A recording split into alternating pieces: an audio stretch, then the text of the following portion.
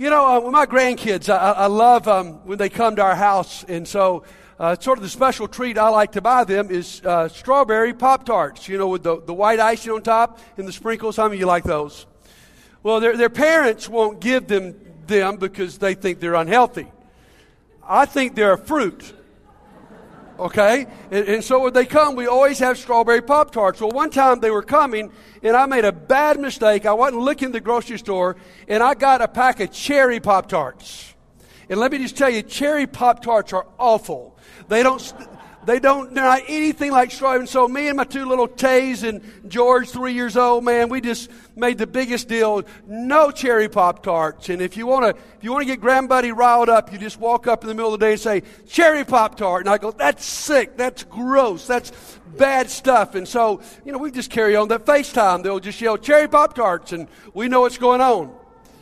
The other day, though, Taze had a little friend over, a little girl over at his house, and they were playing, and they decided to play kitchen and to cook. And so she gets a little kitchen, and she said, I'm going to cook some green beans and fried chicken. And Taze, thinking he's being funny, says, I'm cooking cherry Pop-Tarts.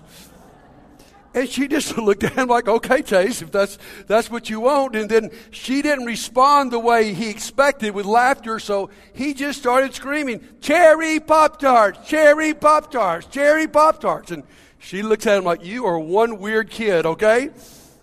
And guys, sometimes that's the way we are in the culture that we live in. We're saying some inside things, and everybody's not getting it. We want to be able to just go out in our city and go, come to church, come to church, come to church. And everybody goes, oh, of course, everybody goes to church. We're going to church. But it doesn't work that way. In fact, I want you to write this down as we start taking notes, because we need to understand this.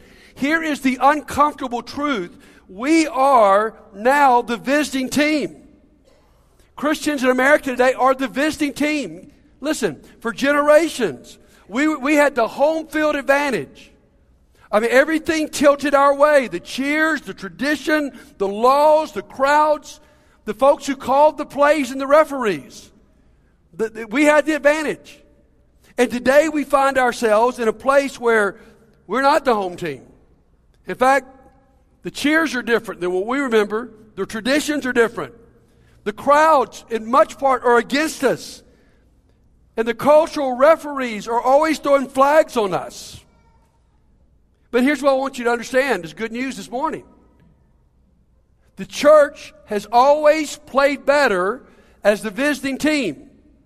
Many of you are athletes. I've heard many of you talk about, you'd rather be the visiting team because when you're home, there's all kinds of distractions. When the crowd's against you and you're away, you completely focus on what you're doing. And it seems to me, whether you go back to the 1st and 2nd century, where the church was the visiting team, or you go to China under communism, the church has been more focused and actually more effective than when it was the home team. And so we've got to learn to play on a different field. I love Wayne Gretzky, was the great hockey player, and someone was asking him one day why he was such a good hockey player, and why he scored more than anybody else in the history. And he said, here's what I do. He says, I don't skate to where the puck is. I skate to where the puck is going to be. You got that? And guys, that's what we're being challenged to as a church. We can't just keep skating to the same place. We've got to anticipate what's going on and skate to where the puck is and where we reach this culture. So we're in the middle of a shift, maybe a little slower here in the Deep South, but a shift, where it's not going to work with everybody for us just to say, come to us, come to church. We've got to shift to the point where we're saying we go to them. In movie terms, it's going from Field of Dreams, where you say, if we build it, they will come. Used to be you could just put a church building anywhere and people would immediately come. That's not true anymore. We're more like Forrest Gump, who says, you know what? I've got to go and I've got to find Bubba. In this war, I got to go rescue him. And in the middle of that, he rescues, Dan and all these other guys. We've got to go to them. And that's the shift that we're trying to make. So here's what I want to say to you this morning. This will be so simple today. For us to overcome the odds and play winning on this culture, we got to go back to the basics. So I want to invite you to go back to the most basic commandments in Scripture, Matthew chapter 22. We're going to look at the great commandment. Verse 34. Hearing that Jesus had silenced the Sadducees, the Pharisees got together. And let's determine this for a second. The Sadducees had tried to trap Jesus earlier in this chapter.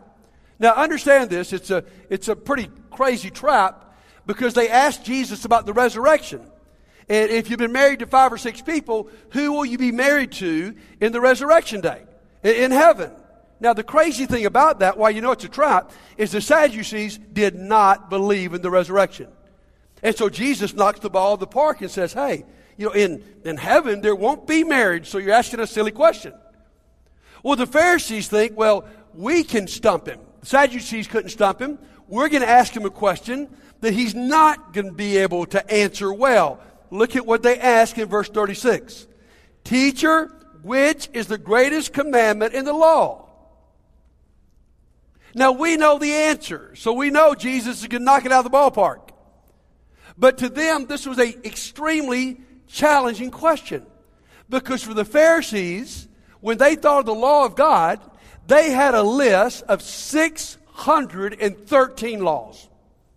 And so they think this is way too complex for Jesus. Of all the 613 Jesus, what do you think's the big deal? It wasn't too complex for Jesus. He had been waiting for this ball to come over the plate, and he's going to knock it out of the park. Listen to what he says. Verse 37. Jesus replied, love the Lord your God with all your heart, with all your soul, and with all your might. This is the first and greatest commandment. And the second is like it, love your neighbor as yourself. And in case they want to think Jesus is saying something brand new, he says this in verse 40. All the law and the prophets hang on these 2 commands. Now here's what I want you to see today. And maybe you've been smarter and brighter and quicker than me. But there's a hidden word in the great commandments. And to me, it's the word neighbor. I mean, I cannot tell you the amount of times I've preached on this text because I think it's primary. I would say probably every 4 or 5 sermons it's referred to. Because it is that foundation, Jesus says. But I cannot tell you that I've ever focused on the obvious word here that's been hidden to me, which is neighbor.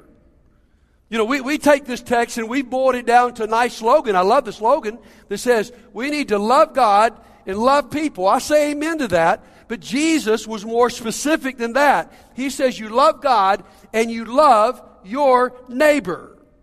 And could it be true that Jesus actually meant your actual neighbor? That it's really that specific. Now, I know the parable of the Good Samaritan, Luke chapter 10. And I know Jesus expands the idea there. But understand, Jesus is responding to people that are using the command to love your neighbor to say, I just got to love the people that are like me. I don't have to love people that are unlike me. And Jesus says, no, that's not right. But I still believe there's something that Jesus says is important. He said, this is so important. You see that hanging door, those 2 rolling hinges. Everything in the law and the prophets hangs off loving God and loving your neighbor.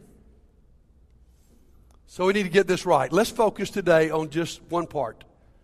Love your neighbor as yourself. Now, there's actually 2 different interpretations as to what Jesus is saying. Number one is the one I've always assumed, is that you are to love your neighbor, number one, as you love yourself. And there's a lot of truth in that. Because if Jesus is saying that, what he's saying is, who doesn't love themselves? If you're hungry, you make sure you get food. If you're sleepy, you make sure you get rest. We all take care of ourselves. And he's saying, if you could transfer the way you take care of yourself to the way you take care of your neighbors in your neighborhood, that'd be powerful. Your name is important to you. So it's nice to name your neighbors. It's important to you to pray for yourself. And so you pray for your neighbors. I mean, really, this interpretation is the golden rule. Do unto others as you would have them do unto you. Now, the second interpretation, which I think contextually is probably more true, is love your neighbor as yourself means love your neighbor who is like yourself. You see, you got to understand this. Jesus is quoting Leviticus 19:18. And just a few verses later, he defines this. In verse 34, listen to what God said to the children of Israel. The foreigner residing among you must be treated as your native born. Love them as yourself, for you were foreigners in Egypt. What's he saying? How do you treat the immigrants? How do you treat people that aren't natives? You treat them the way you wanted to be treated because you understand they're like you. You were a foreigner. You were someone that wasn't a native. And you were treated right. And so what he's saying here is when you go into your neighborhood, understand that your neighbors are like you. Have you ever had issues in your life? Certainly, they've got issues. Would anybody ever think you're a little bit weird? Sure. Probably name it in here, right? They may be weird. But do you have sin? Have you had sin issues in your life? Absolutely. They do too. And so I go understanding that they are much like me. You see, we always get in trouble when we start looking at other people, whether skin color, ethnic background, socioeconomic background is different.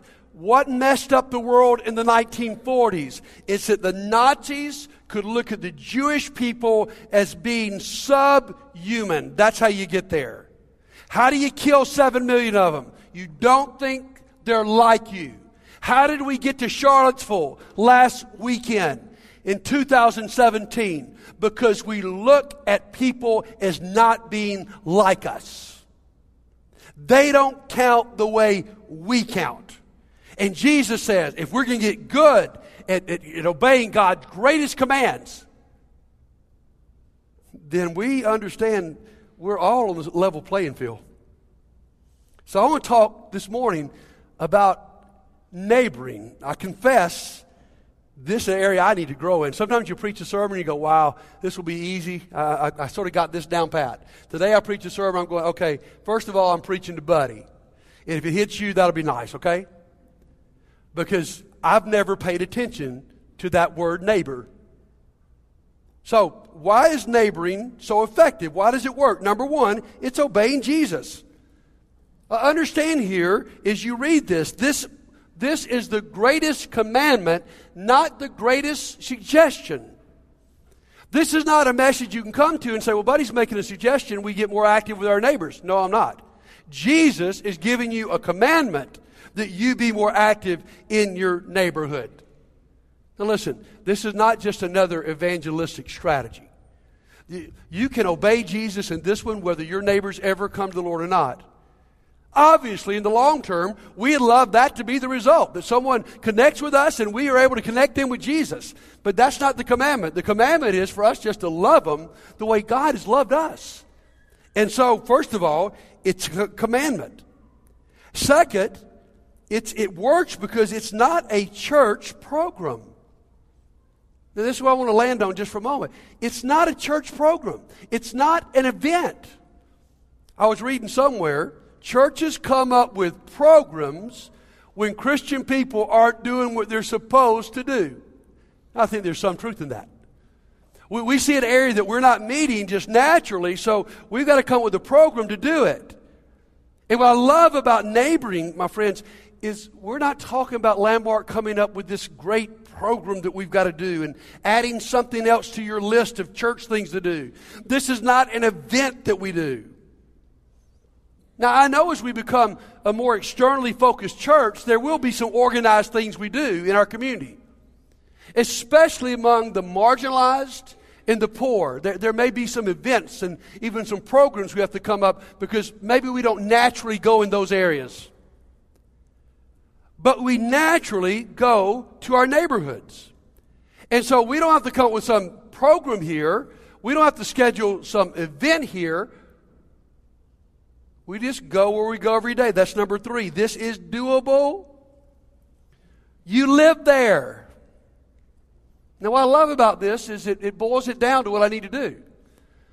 We've been praying this prayer. Hopefully you've been praying it with me over the last week. It's been changing my heart. God, help me to love Montgomery the way you love Montgomery. Now, we know in our city and wherever you may live, there's lots of issues.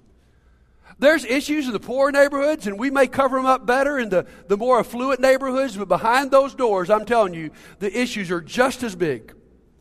And we look in our neighborhoods and we look in our city and we go, wow, look at the poverty, look at the crime rate, look at the schools, look at what we got to handle. And I don't know about you, but often I just get overwhelmed. And so I do what? Nothing. Because I can't tackle it all. But I could tackle what's going on in my neighborhood. I was reading this week about the city of Denver. The mayor of Denver was invited to a meeting by a large group of the ministers in that city. And they just said to the mayor, we're here to serve the city of Denver. So, Mr. Mayor, would you tell us what we could do to make Denver a better place? And the mayor answered this way. The majority of issues that our community is facing would be eliminated or drastically reduced if we could just find out a way to be a community of neighbors. So the mayor says that and he leaves. After the mayor leaves, there's just a bunch of preachers sitting around. And they're sort of, just in awe of the simplicity of the mayor's answer. And finally, one of them speaks out. He says, am I the only one here a little bit embarrassed? I mean, here we are asking the mayor how we can serve the city, and basically, he tells us it would be great if we could just get our people to obey the second half of the Great Command and do what Jesus asked us to do. Isn't that crazy? Let's just go what Jesus asked us to do. And that's the key to us helping our community. Now, here's what I love about that. That's manageable. That's doable. And then number 4, this is what I love about this for many of us. This is effective for both extroverts and introverts. A lot of times we come up with bold things to do here in church, and many of us, we just look at things that work for extroverts. And you go, man, I can't do that. And this would work for an extrovert. You may be extroverted enough to go throw a block party in your neighborhood. You might be extroverted at some point to just put signs on the doors of every house in your neighborhood and say, hey, we're starting a Bible study on Monday nights. Would you come? Okay. But some of you are introverted. You're never going to do either one of those things. But you can get in a conversation with good listening skills over your back fence and connect with them. Or you can bake cookies for everybody new moving into your neighborhood and take them. You can do that. This is not something just for extroverts. It's for all of us. And then number 5, here's what excites me this morning. This is the natural way for us to shift as a church. Because we don't have to come up with some kind of super duper plan that we got to put a committee together and we got to get the elders to vote on, and we've got to work all the details out. We just go home and love our neighbors. We just meet needs. Now, we know, guys, why do you think every city tries to set up as many neighborhood watch programs as possible? Because if neighbors start being neighbors, crime's reduced. What would happen in this city if all of us just decided to find a way to serve the school that's closest to our house, whether our kids go there or not? We volunteer. What could this do for racial reconciliation? We talk about that a lot in this church. Because we don't have to have some program to do that. We just got to be the people of God. Now listen closely to me. If you live in a predominantly black neighborhood and a white person moves in, and you're not friendly to them, they're not going to think this is just not a friendly neighborhood. They're going to think you're prejudiced. And if you live in a predominantly white neighborhood or a predominantly white church like this and a black person shows up and you're not friendly, they're not going to go, well, that's just an unfriendly neighborhood or unfriendly church. They just can't help it. They're going to think it's a racist church. And so as our neighborhoods are becoming more and more diverse, thank God, this is our opportunity without a super duper church program to say, you know what, we're here to bridge this gap. we can meet that need. So this morning, let me give you some steps to take. First of all, we're asking you today, before you leave in the foyer, there's a river region map. And we're asking you to go put a red pin where you live. We want to have a picture of where all of us scatter every week. And we want to have a board that we can pray over your neighborhood and my neighborhood and everywhere we go. So please do that before you leave today. Number 2, in your bulletin, in your lifelines, there is what we call a simple little neighboring chart. In the middle of the chart, you see a house that represents your home. Our challenge is for you to go and to try to fill this out. And if you're like me, this is going to be extremely convicting because I'm not going to do well. A on every house is what are the names of people who live close to you. B is what general information do you know about them, okay? Where they work, how many children they have. C is what personal information do you know? You know some of their hurts and dreams? Now I'm telling you, my wife can do a whole lot better than me, okay? But this is revealing. Now, when Christians take this survey across the country, on A, about 10% of church people can actually fill out the names of their neighbors. On B, about 3% know some information. And on C, personal, about 1%. So we're all sort of the same boat here. But what a great exercise to not only fill this out to convict yourself, but to start trying to seek to know your neighbors and to complete this. Start it this week. And then number 3, I want to challenge you to take a prayer walk in your neighborhood.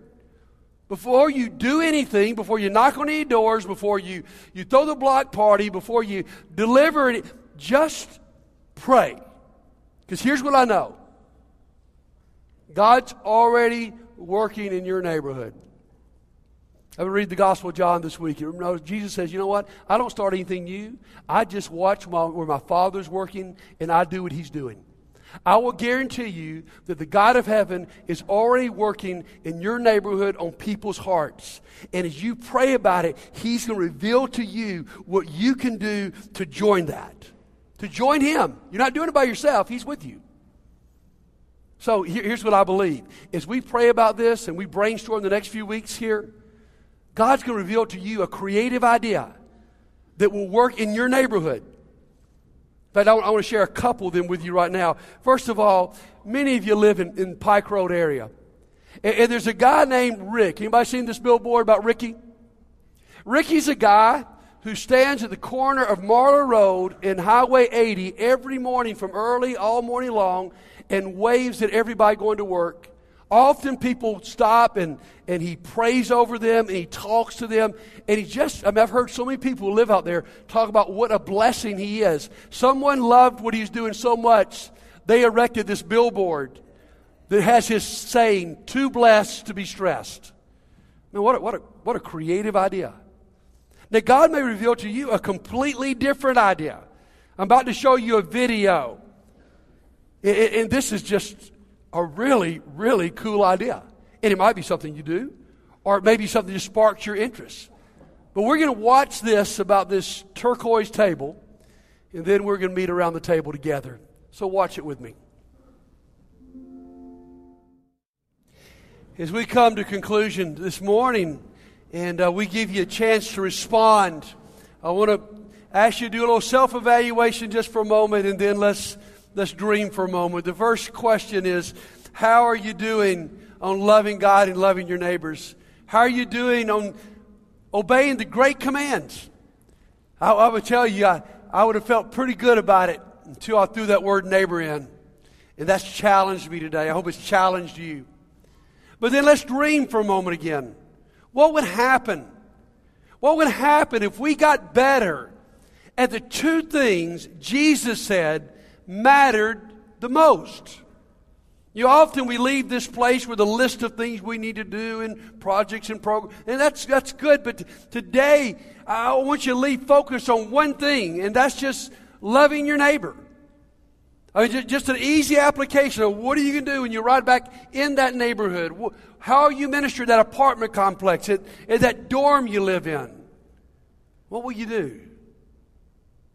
Love your neighbor. You see, let me say this though. We're not going to do good at either one of these commandments unless we first let God love us. You see, the way this is supposed to work is that we love because He first loved us. And so today, if you're not experiencing the love of God in your life, it's going to be impossible for you to love God back. It's going to be impossible for you to love your neighbor.